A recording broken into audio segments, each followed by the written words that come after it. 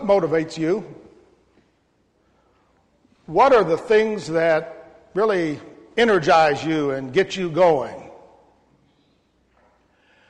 If perhaps you knew at the end of the school year there was a new iPad promised to the best math student in the class, you might be motivated to do a little extra work in math to achieve that. If you knew that on the day after Thanksgiving, the best sales of the year will be held in your favorite store, you might stand in line 2 or 3 hours if you were so motivated. You know, what happens is that what we see at the end, if it is something important to us and worthwhile, will motivate us toward that end. The greatest motivation possible is that we have before us in today's lessons for this next to the last Sunday of the church year. The coming again of our Lord and Savior Jesus Christ, His promised return. Is there a greater motivation than that Christ will come back again and take us to be with Himself for all eternity? That's the emphasis today and next Sunday and for a few Sundays after that in Advent. As the church year draws to a close and we begin to think of what it means that the end of time is always at hand, always there. We don't have to wait till the end of the church year to think about that. But today we want to think about that in such a way that we let the end, as we keep it in mind, motivate how we live now. The day is coming. No question. The Christ who came at Bethlehem was born as a baby and grew up 3 years on this earth as a man who suffered and died for us and who ascended into heaven. He is coming back. The one who created the whole universe and you and me. The Savior who was promised throughout the Old Testament. The one who did come, and His name was Jesus, because He would save His people from their sins. He's coming again, the one who lived on this earth a perfect life to fulfill all righteousness for us. He's coming again, the one who took our place on the cross and bore our sins in His body. He's coming again, the one who rose from the dead to give us victory and an eternal hope. The one who ascended to heaven to the throne of His Father to rule and reign over all things. He's coming again. The one who sent the promised Holy Spirit to be with us. He's coming again. And so let there be no doubt, our Lord and Savior who promised as He ascended into heaven, the same way you see me go, I'm going to come again, but next time in power and in glory. We don't know when. All efforts that people have made throughout the ages to discern the times and try to figure it all out and have predicted and have encouraged people to sell what they have and don white robes and go to mountaintops and stare at the heavens waiting for that hour. It hasn't happened and it won't. We cannot figure out when our Lord will return because it's known only to Him, and wisely so, because if He had told us, you know what would happen. We would wait till the last minute to get ready.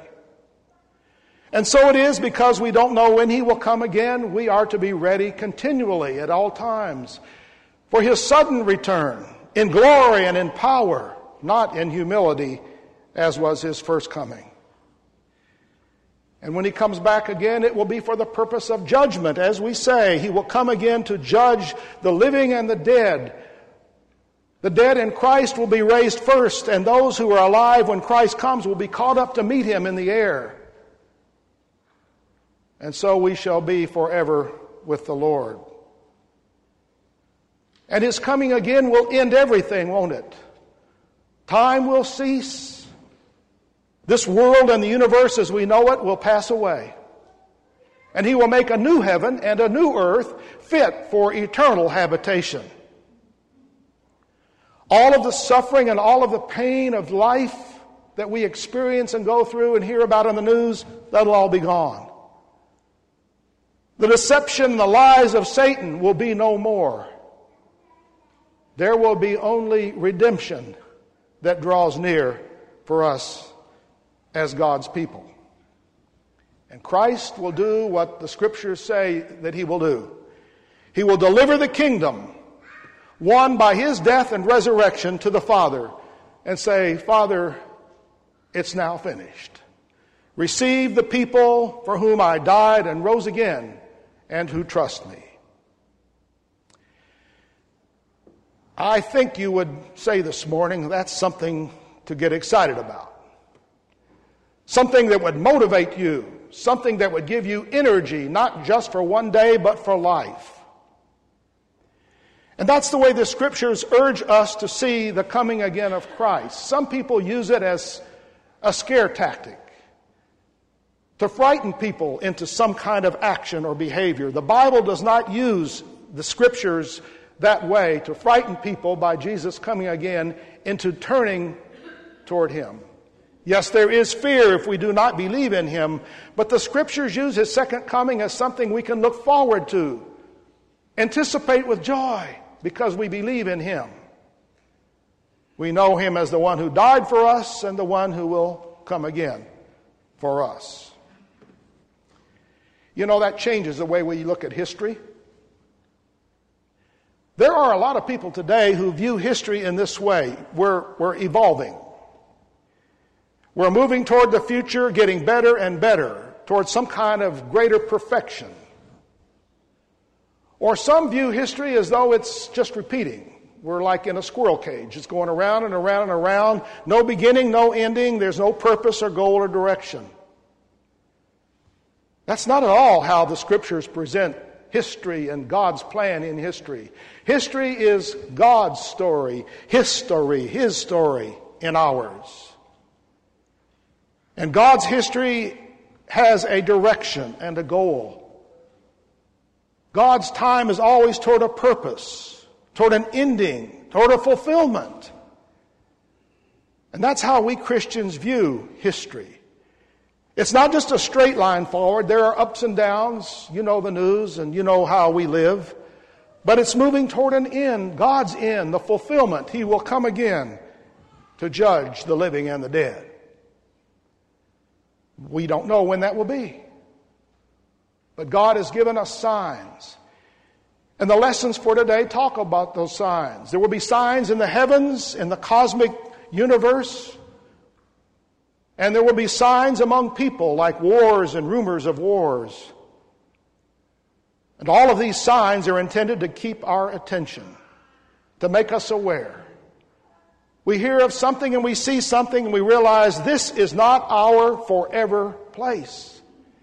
That God has given us these signs so that we will wake up and look up and anticipate what is yet to come. Jesus said, "Nation will rise against nation and kingdom against kingdom. There will be great earthquakes and in various places famines and pestilences, and there will be terrors and great signs from heaven. But before all this, they will lay their hands on you and persecute you, delivering you up to the synagogues and prisons, and you will be brought before kings and governors for my name's sake." When we see these things and we hear about these things, we can lift up our heads and know, as Jesus said, that our redemption is drawing near. When the news gets so bad, we imagine, how can it get any worse? And when we wonder, what is this world coming to? We need to remember who is coming back, our Lord and our Savior.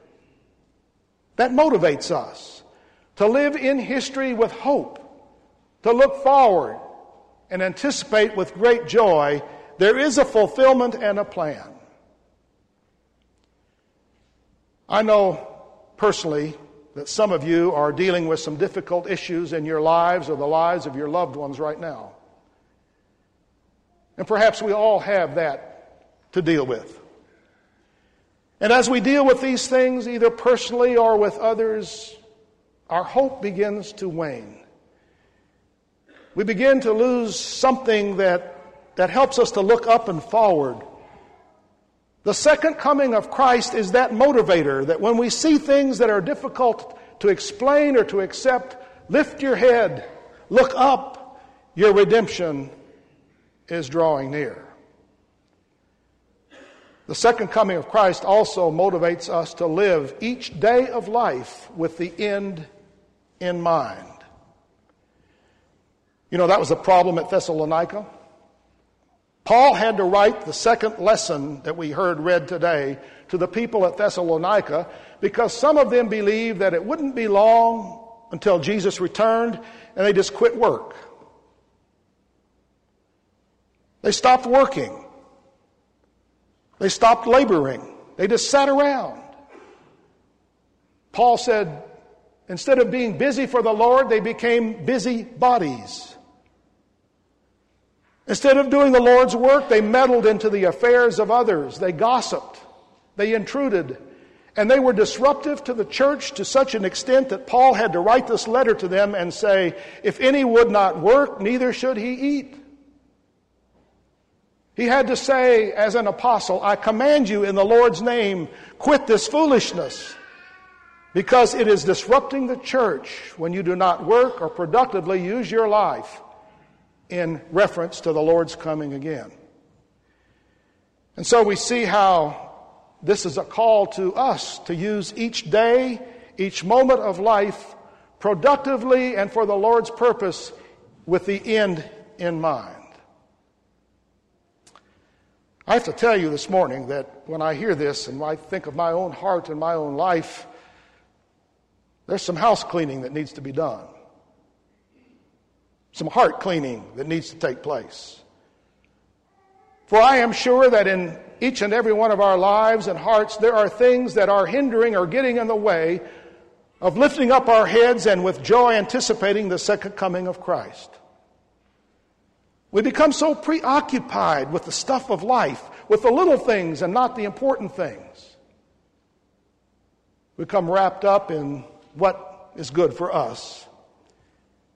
And that's part of what this text is intended to do. It helps us and motivates us by the power of the Spirit to repent and turn from those things that hinder our Lord coming into a heart prepared and ready, and to turn to Him and receive the forgiveness that He won for us, that He would create in us clean hearts and renew in us right spirits.